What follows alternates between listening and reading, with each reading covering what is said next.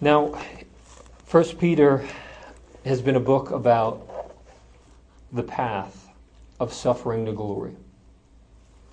And Peter has taken us through this path and has prepared this particular congregation to suffer if God has granted them suffering, and to do it humbly, entrusting themselves to God. Now, he takes his eyes and focuses on a particular subset of the congregations, and that is the elders. And the elders are the leaders of the church, and leaders of the church are important. We live in an anti-authoritarian age where even in the church we believe it's just us and God, and we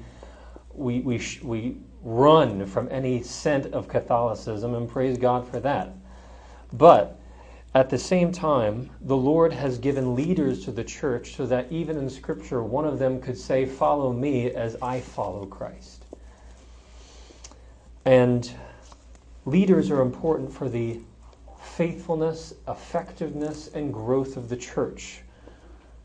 One writer says, "The church is painfully in need of leaders. I wait to hear a voice, and no voice comes. I would rather listen than speak, but there is no clarion voice to listen to." Churches grow in every way when they are guided by strong, spiritual leaders with a touch of the supernatural radiating in their service. That is what we want in this church, and that is what Peter is going to call the elders to in 1 Peter chapter 5, verse 1. Read with me if you would. 1 Peter says, "I exhort the elders among you, as a fellow elder and a witness of the sufferings of Christ, as well as a partaker of the glory that is to be revealed. Shepherd the flock that is among you, exercising oversight, not under compulsion, but willingly, as God would have you, not for shameful gain, but eagerly, not domineering over those in your charge, but being examples to the flock. And when the chief shepherd appears, you will receive the unfading crown of glory. Likewise, you who are younger, be subject to the elders. Clothe yourselves, all of you, with humility toward one another. For God opposes the proud, but gives grace to the humble." Amen. Now, Peter is writing as a witness of the sufferings of Christ. He is writing as somebody who knew the Lord and was an apostle. So I know I've made this point multiple times, but when someone asks you who does not have a familiarity of Scripture, when someone asks, "Oh, why do you believe this ancient book?" Well, it's not just we believe just random texts that were coming from nowhere. This particular letter we're looking at was written by somebody who knew the Lord, was discipled by him, was given unique authority in the book of Acts to perform miracles so that even people were walking by Peter's shadow in order to be healed. And he was commissioned to go and spread the gospel from the Lord himself. That's a man worth listening to. So Peter writes as a witness of the sufferings of Christ. He was one of the 12 apostles. And he was a witness of this path that we're talking about. Suffering to glory. He saw Christ himself pioneer that path. So he says, "I exhort the elders among you as a fellow elder and a witness of the sufferings of Christ." So in this passage, Peter is a witness of the sufferings of Christ. He's a partaker of glory just like we are, but he is an elder. And he is addressing a particular person in the particular people in the congregation. the fellow elders. So today I want to talk about who the elders are, what the elders do, and the manner in which they're called to do it. And this is important for our church, like right now. This is where we are. If you point it on the map of our church, you are here in 1 Peter 5, where we're striving towards a plurality of elders. And I don't think we're quite there yet, but we will be by God's grace sometime in the near future. Men, as I'm speaking today, and you have a hunger for eldership, please let these words pierce through your own soul. Own them. Congregation, when I exegete this text, know that you're looking for men, because ultimately this is going to come down to you to call elders. This is going to come down to you to call elders. And so when you do so, it's not going to be who you like particularly. I mean, I hope you do like them. But it's going to be men who look like what 1 Peter 1 through 4 says. And 1 Timothy 3 says. And Titus 1 says. It's going to look like qualified men who you would follow as they follow Christ. So, who are the elders? What did the elders do? And the manner in which they do it. First of all, who are the elders Peter is talking about? Throughout the New Testament, elders are qualified men who are formally appointed to share the burden of leadership in a local church. Qualified men who are formally appointed to share the burden of leadership in a local church. In Acts 14:23, you don't have to turn there, though you can if you want. In Acts 14:23, we read that Paul and Barnabas appointed elders in every church. I want you to notice the plural and the singular there. They appointed elders, plural, in every church, singular. The pattern of the New Testament is not a senior pastor in a congregation. Even though that, for some reason, has been the form of American churchism, the pattern is elders and a congregation. They appointed elders in every church. In Titus 1:5, Paul says, "This is why I left you in Crete, Titus, that you would appoint elders in every town, as I commanded you." Presumably, each town had a church. So what Paul is saying is appoint elders in each church, as I commanded you. We look and we see in Acts 11:30 that there were elders at the church of Antioch. At a singular church, there were elders. We see in Acts 20, verse 17, that there were elders at the church of Ephesus. In Philippians, Paul addresses his letter to the Philippian church, to the elders there and the deacons there. And in 1 Timothy 5:17, we read that there were elders at the church at Ephesus. So an elder, you see there's a multiplicity of elders in the congregation in Scripture. Never do you see a pastor with no elders in a congregation. Now, when you see the word, you'll see the word overseer, you'll see the word pastor, you'll see the word elder. Know that these are all interchangeable, and they all refer to the same office in Scripture. So the word elder is presbyteros, and it means older person, but it also came to take the form of an official office. Overseers is the word episkopos, and you can see presbyteros, Presbyterians name their denominations after that word, where they have a session of elders. Overseers, episkopos. Episcopalians have named themselves after that word. And then the word for shepherd is poimen, which just means shepherd, and I think the Latin is pastor, and that's how we got the English word pastor. In Acts 20, we see that get this, you could look there. Acts 20, verse 17, Paul tells the elders, the presbyteros, he talks to the elders, and he tells them to oversee the church. And in verse 28, he also tells them to shepherd the church. So there are those three words put together referring to the same office. Right here in our text today, Peter says, I exhort the elders, the presbyteros among you, to poimen, shepherd the flock that is among you, exercising episkopos, episkopos, oversight. So those three terms brought together.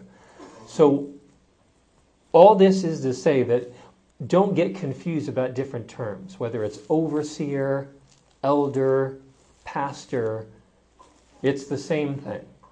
It all refers to the men who have been appointed to lead the church. They're elder pastors. Elder pastors. So like I said, the application here for our church is that we need to move, if we're going to follow the biblical prescription, we need to move from single pastor congregation to elders congregation.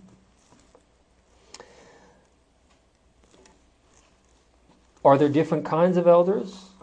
Yes, there are.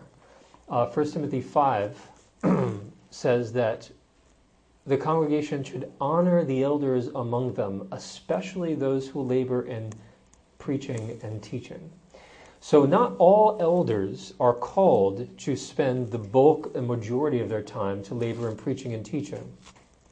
That's why you might get a lead elder or the one who you call the pastor to teach and preach the bulk of the time. And the others share in that responsibility and help lead the church in other pastoral ways. Elders will typically be lay leaders who help the pastor share the load, assisting them in care, shepherding, and any other kind of care of souls work in the church. And if one elder or some elders are particularly gifted in some ways, and the church could benefit from their service more than they're already doing, our church or a church could call them to full-time ministry, and they could be an associate pastor. And that's all actually outlined in our Constitution. So, even though multiple elders are in Scripture, we see not all elders are called to do the bulk of preaching and teaching, and actually some elders could be called to a full-time ministry for other reasons or to do other functions in the church as necessary. So, fix that in your mind though. The main point I'm making here is that elders are a plurality. There's a plurality of men who are qualified, who share the responsibility to lead the congregation. That's what an elder is, and that is the pattern throughout the Scripture. If that's a surprise to you, I'd love to talk with you about it. Don't let the Americanized church set the framework in your mind for how a church should be. You never, ever see a single pastor with a congregation in the New Testament. You see elders. So, that's who the elders are. What are the elders exhorted to do? Verse 2. Shepherd the flock that is among you, exercising oversight, not under compulsion, but willingly, as God would have you, not for shameful gain, but eagerly, not domineering over those in your charge, but being examples of the flock. So here we see that, let me go to the word shepherd.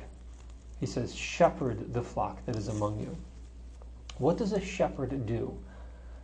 When Peter wrote this, that was common, and we kind of have to think about what a shepherd might do. Well, a shepherd has sheep, they're in a pasture, and a shepherd has to lead the sheep in certain directions, maybe back home or to greener pastures where they might feed. So leading. Feeding is another thing a shepherd will do. That's the point of bringing them out to pasture so they might feed. And then protecting, because out in the wild there's wolves and lions and certain animals that would try to destroy the sheep. So I think an elder's responsibility can be summed up with feeding, leading, and protecting. An elder would feed by teaching and preaching the word, and so that people understand the truth in Scripture. An old word that me and Carl Anger were just talking about is catechizing. And there are different catechisms you can use to teach the essence of the Christian faith. The way we do it mainly in our church is through expository preaching on Sunday mornings. We just preach through the Word, and in Bible studies we take a more theological angle where we look at topics. We've been doing that for the past year. All of that is feeding. Then there's leading, offering spiritual direction to the church.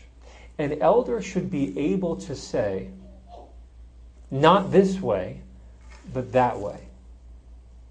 An elder should be able to lead with definite clarity when it comes to matters of faithfulness. Now, sometimes the elder is not going to know everything. So don't expect the elder to be omniscient.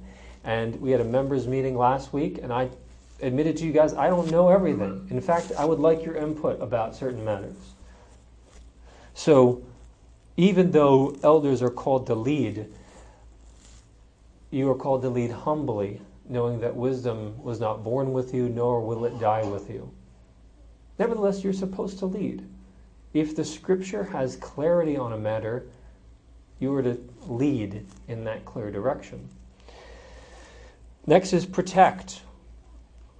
Protect from the wolves who might come, and protect from false doctrine, even though there might be good intentions behind it. Protect from that.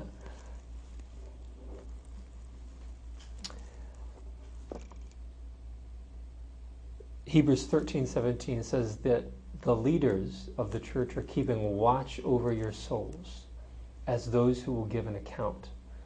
So in feeding, leading, and protecting, remember an elder has an extra weight upon him because he will give an account for how he has been faithful to the mission, the flock that God has given him to what? To steward. He says, shepherd the flock of God. I cannot stand it when people say, oh, this is Pastor John's church or this is Pastor Eric's church. Don't say that. This is not Pastor Eric's church. This is the flock of God. And I've been called to shepherd the flock of God. And so if you see, and if we have multiple elders, this is the flock of God that we've been called to shepherd. So, an elder has responsibility to steward God's church by teaching, prayer, leading, and general oversight of a congregation, to take a people and bring them to faithfulness through theological focus groups, preachings, Bible studies, meetings, prayer. Now, if our church is going to be brought to a firm and stable basis, we need to move in this direction. It's wise not only because it's the pattern of the New Testament, but it's wise because in the multitude of counselors, there is wisdom, right? There's wisdom in the multitude of counselors.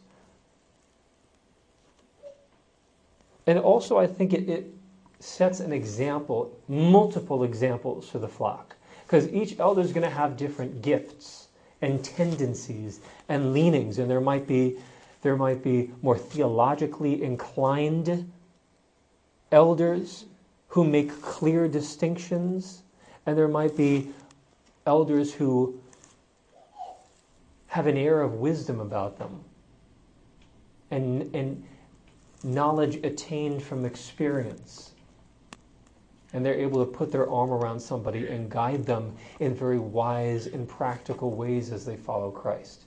When we were at Capitol Baptist Church, they gave the distinction that sometimes there are Romans elders and there are Proverbs elders. You remember that, Mark? Romans elders and Proverbs elders. So a Romans elder, theological, able to draw definite lines. Proverbs elders has gained by experience the wisdom needed to help lead a congregation. Congregation, you should look for men, even now, in our church, who are feeders, leaders, and protectors. Can they teach the Bible clearly? Do they give a clear word from Scripture? Can they divide the text adequately? Can they arrive at a principle of the text and then apply it to the church today in a way that benefits the congregation? Can they teach the Scripture? Can they lead? And can they do so with humility? Can they do so as being as an example? Are they dignified and godly, like Paul says?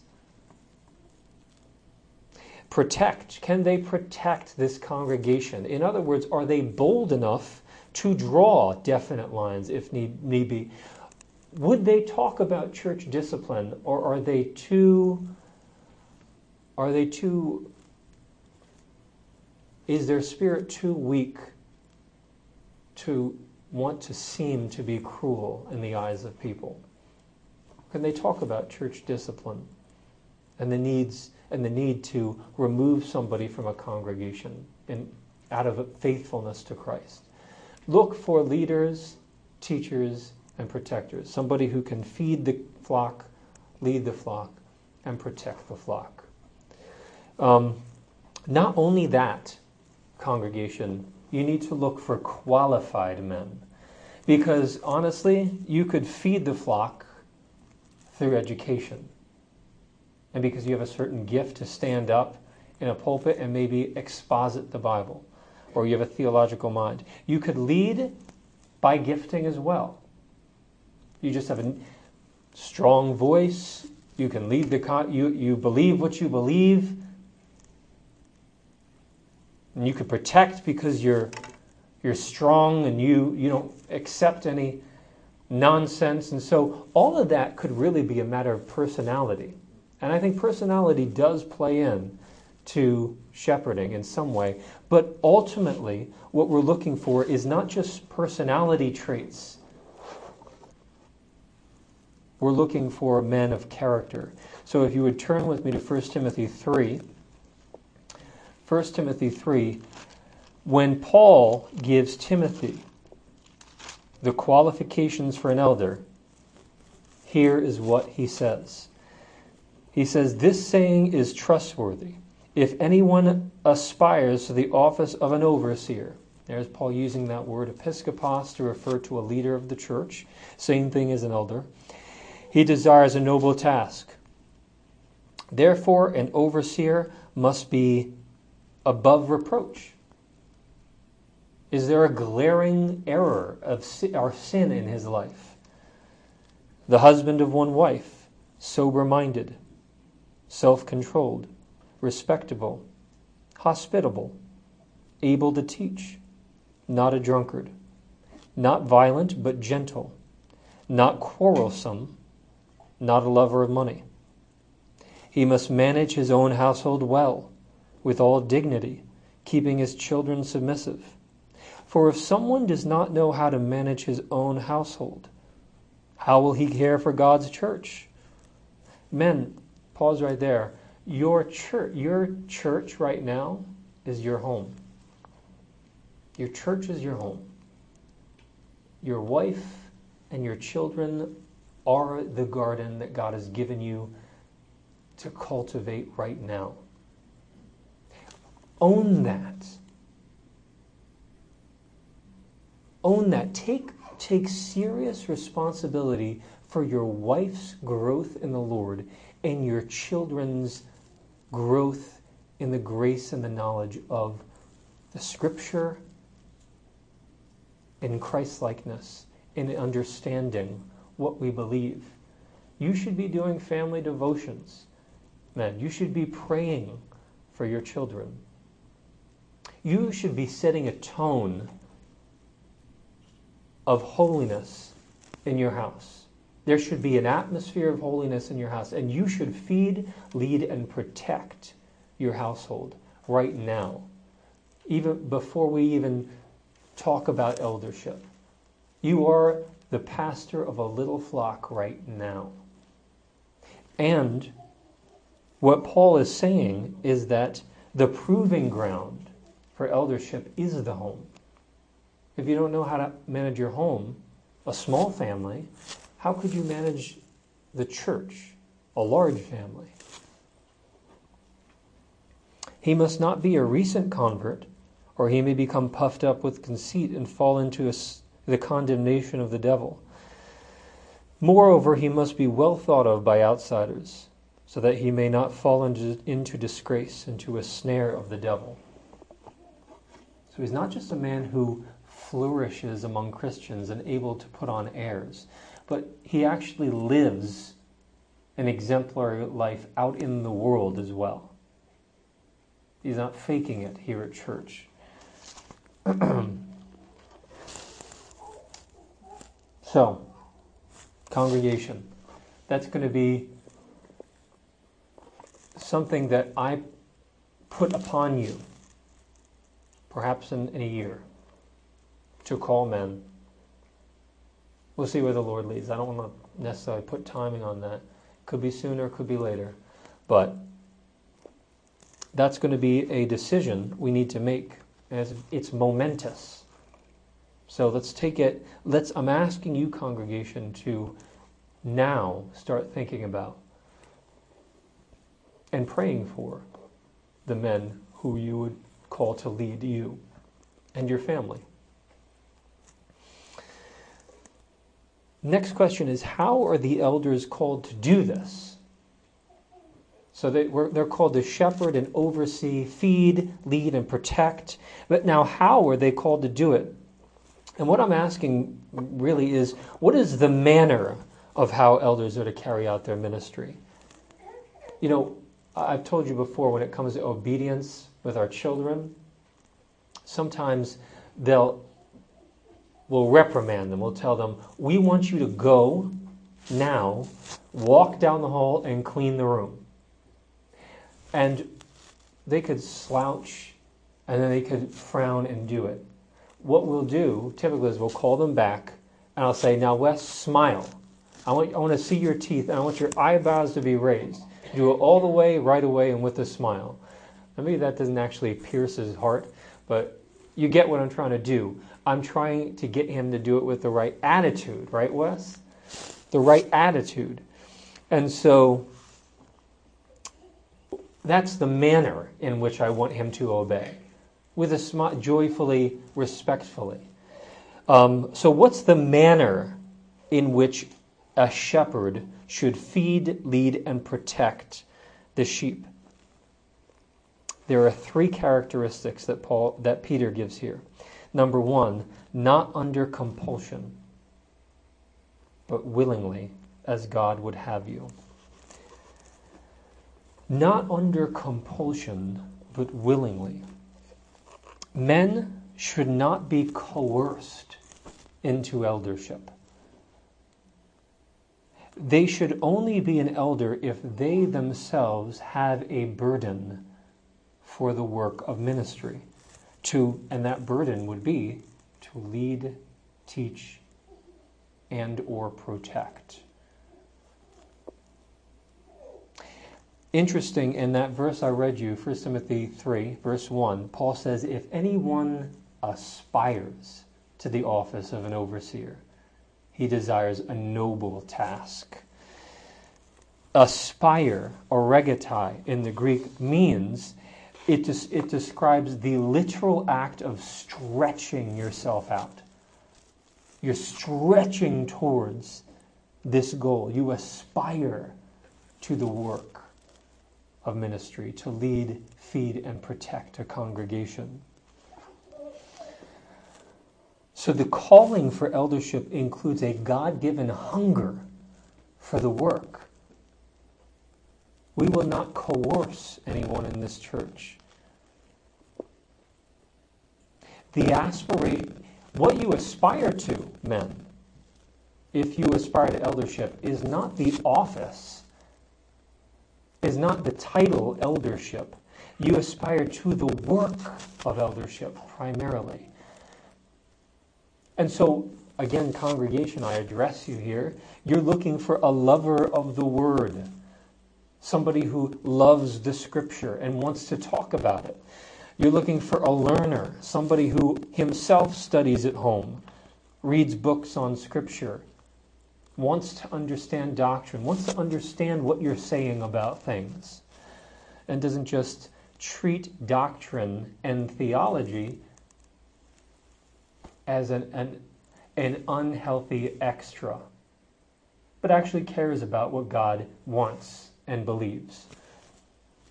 You're looking for a willing servant, congregation, a man who helps the church, a man who willingly cares for others, who is hands-on in the church and has been for some time. You're looking for a willing discipler, congregation, somebody who wants to meet with people, who strives to build others up for their good, who is hospitable, who opens up their home. That's the kind of man you're looking for. So, yes, I am aiming to establish a plurality of elders in this church. But by preaching about that, I am not laying any burden on you men. I lay no burden on you for eldership. God does not need you, and He does not need me. He does not need us. I am calling you, if you so desire, if God gives you the aspiration to help lead, feed, and protect this congregation. He does not need you. He condescends to use you.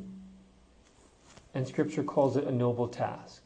So you will not be coerced by me. Now, I might pick your brain.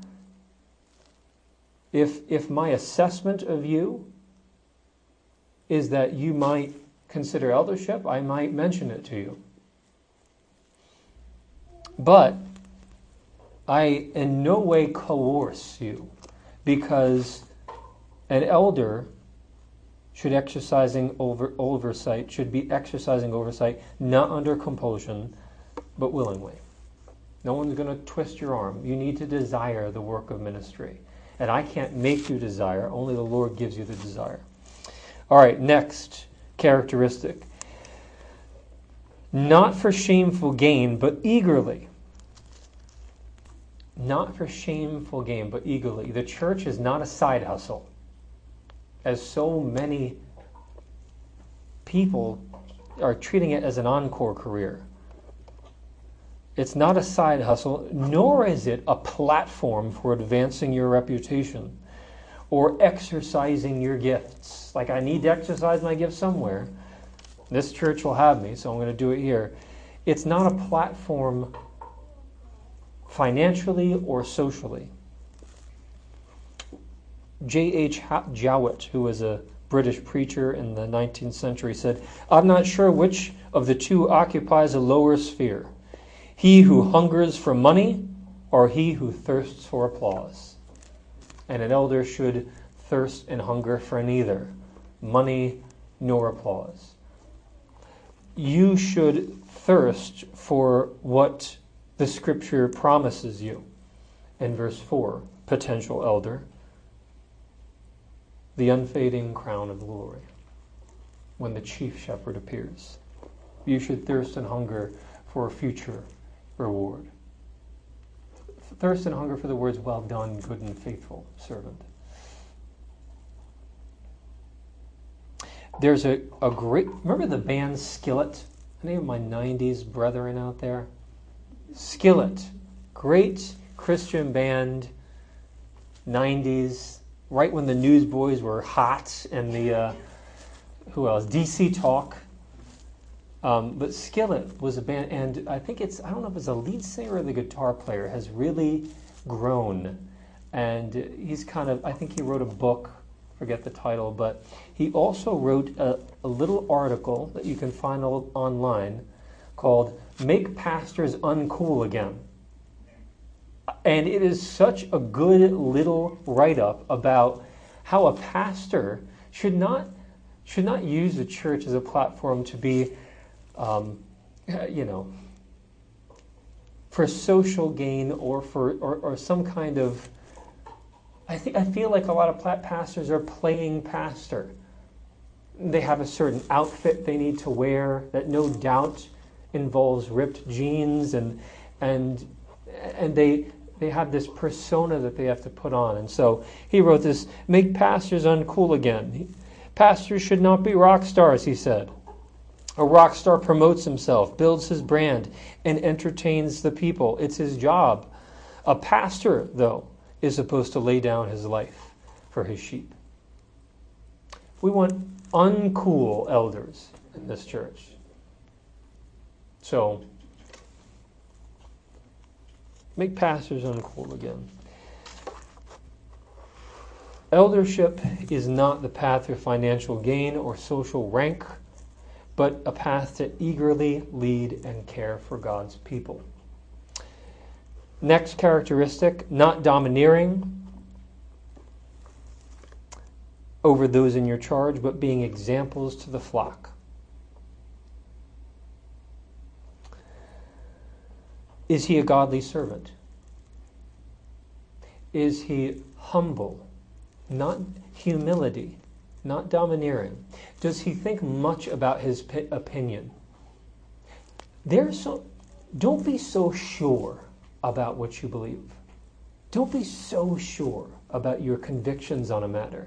God has given you other people in your life because you may be wrong. Some of the most famous pastors, and I won't mention any names, have never met an issue that they're not 100% sure about. And it astounds me. They're sure about everything. And it makes me wonder if they're really sure, or are they just playing like they're sure?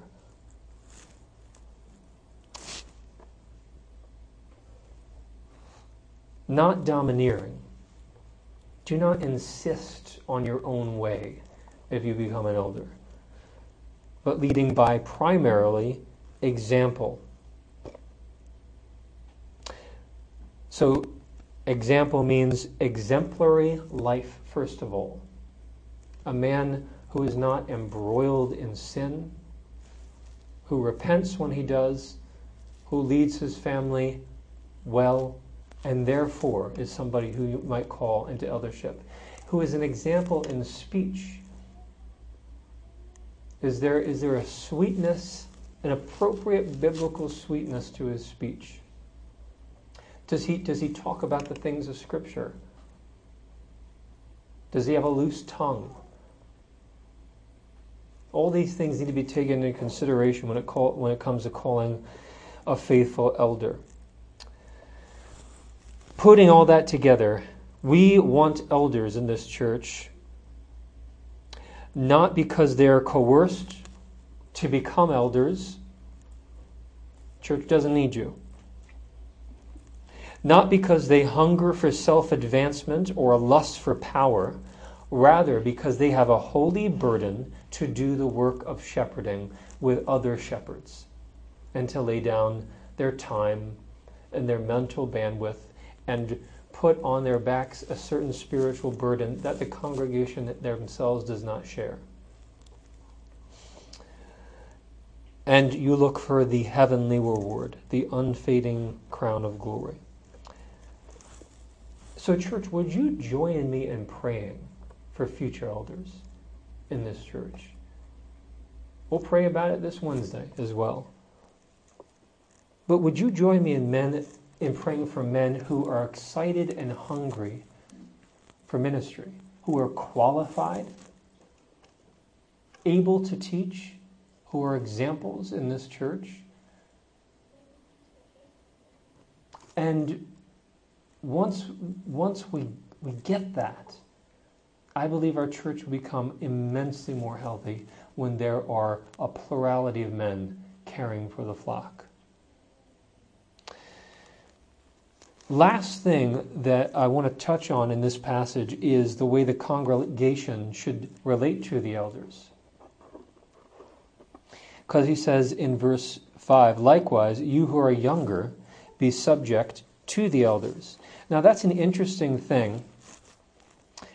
passage, because younger could have the shade of new in the faith, like younger in the faith, but more likely it means younger in age.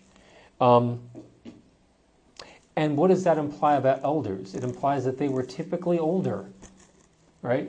You know that a man could not become a priest until he was 30 years of age. One of the qualifications in 1 Timothy 3 is he must not be a recent convert. And yet, it's not as if the elder must be a senior citizen, because Timothy himself, who was to appoint elders, was told by the Apostle Paul, let no one despise you for your youth. So we can't make an absolute out of this presumption by Peter, as if all elders must be older than everyone else in the congregation. Now, wisdom is gained by experience, and learning is gained over time. And so elders, I think, throughout the church and church history have typically been older.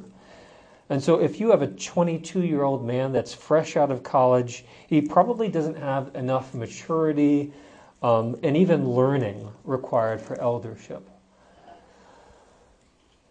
So the presumption is, and I think the healthy practice is, to have elders who are older.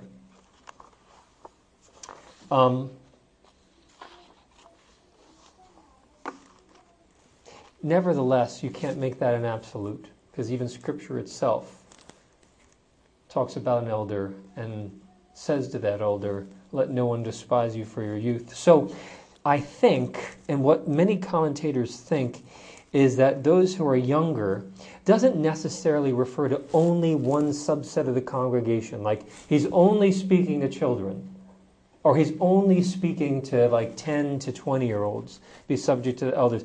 He's probably speaking to the congregation who are under the elders' oversight of these elders who are older men. And what does he say? He says, be subject to the elders. To be subject implies a willingness to cooperate with the elders' leading. So there's a willingness to go along with the wisdom of an elder's leading. And you're not creating a coup against the elder. You're not constantly questioning him, debating. There needs to be nuance here, because you can question an elder, you can debate an elder. What we're talking is a heart posture, a willingness to cooperate with the elder's leading. Hebrews 13:17 says, obey your leaders, submit to them, for they are keeping watch over your souls, as those who will give an account. Let them do this with joy. Let them do this with joy, and not with groaning, for that would be of no advantage to you. Congregation, it would be of no advantage to constantly give an elder a hard time, to constantly question him, to constantly pry at him. It would wear the elder down, and he would begin to do his work without the joy requisite for faithful leadership. So let them do their eldering with joy. Now, if you have a legitimate concern, it is your duty to bring that to the elder and to the congregation at large. But we're talking about a heart posture. In what ways might the congregation be subject to the elders practically? I have 3 thoughts here. Number 1, extending trust, which this congregation does to me. Extend trust. Don't vote an elder in if you do not trust their judgment, congregation. If you wouldn't come under their counsel, and if you wouldn't joyfully submit to their teaching or their wisdom, don't vote this elder in, or potential elder in. So extend trust to them. Number 2, take their counsel. Think about the things they say. They've studied the scripture. They've been called as an elder for a reason. Think about the things they say. Maybe you're not right. Maybe you need to check your attitude. What about decision making? You can disagree with an elder. I want to make that perfectly clear. You can disagree with an elder. Got that? Here's the next thing I'm going to say. If you do disagree with an elder, you need to have a good reason. You should have a good reason. It shouldn't just be on a whim. You should have a good biblical reason for why you disagree with an elder. You're free to do so. Have a good reason. Because an elder has bathed themselves in Scripture. Again, is that an absolute command? No. Absolutely not. There are elders constantly caught in sin and teaching heresy, and they threaten the congregation not to come against God's anointed. And you've seen this before in health and wealth movements. Very evil and demonic kind of thing. What I'm saying is extend trust and confidence in the elders under whom God has placed you. Now, if you're to obey me and submit to me as the only elder in the church, why don't I just make all the decisions? I could just say, well, be subject to the elders. Why is that? Because throughout the Scripture, you don't see elders making unilateral decisions. You see elders bringing matters to the church, and even the church themselves being told to decide something. Matthew 18, classic passage on this. If a brother offends you, go and tell him his fault. If he won't listen to you, take 2 or 3 others. If he won't listen to them, tell it to the church. And if you won't listen to the church, let him be as a Gentile and a tax collector. So church discipline is not decided by the elders there. It's decided by the church. In 1 Corinthians, the Corinthians are told to excommunicate this man who is in sexual sin.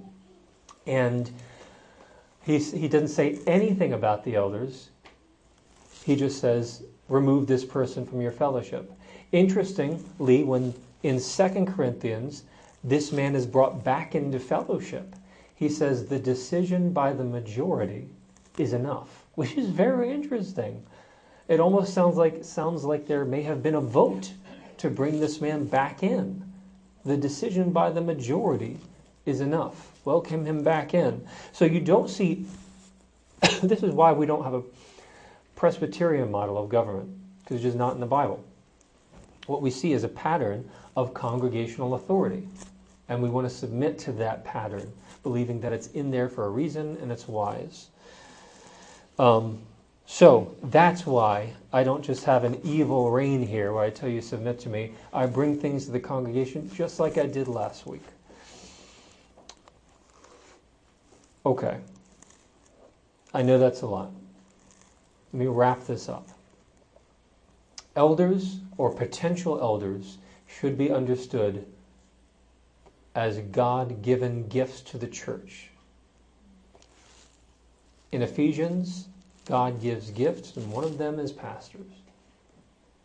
We should see those as gifts to the church. We should see future elders as gifts to the church. However, understand that all those elders are under shepherds. Jesus said, I am the good shepherd. The good shepherd lays down his life for the sheep. Even though I also am called to lay down my life for the sheep, I could never make an atoning death, and nor could any other elder. It is Jesus Christ, the good shepherd, who died for the sins that separated you from God. And so we follow others only in that, and to the degree that they follow Jesus Christ, our chief shepherd, who died for our sins and rose again. Now, if you are not a Christian here, or you're not exactly sure where you stand with Jesus Christ, Jesus is calling you to repent and believe. When I say repent, it means not only to admit that you are a sinner in need of God's grace and mercy, but to reorient your life towards Him so that now He is your shepherd and you follow Him as a sheep would. And you obey His commands. And you get involved in a local church. And you submit to the elders in that church.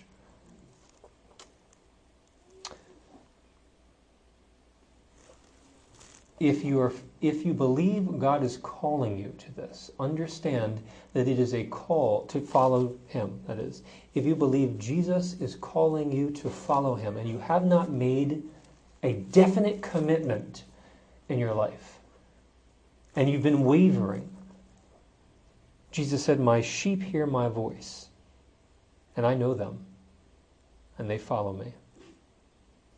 And I give them eternal life, and they will never perish.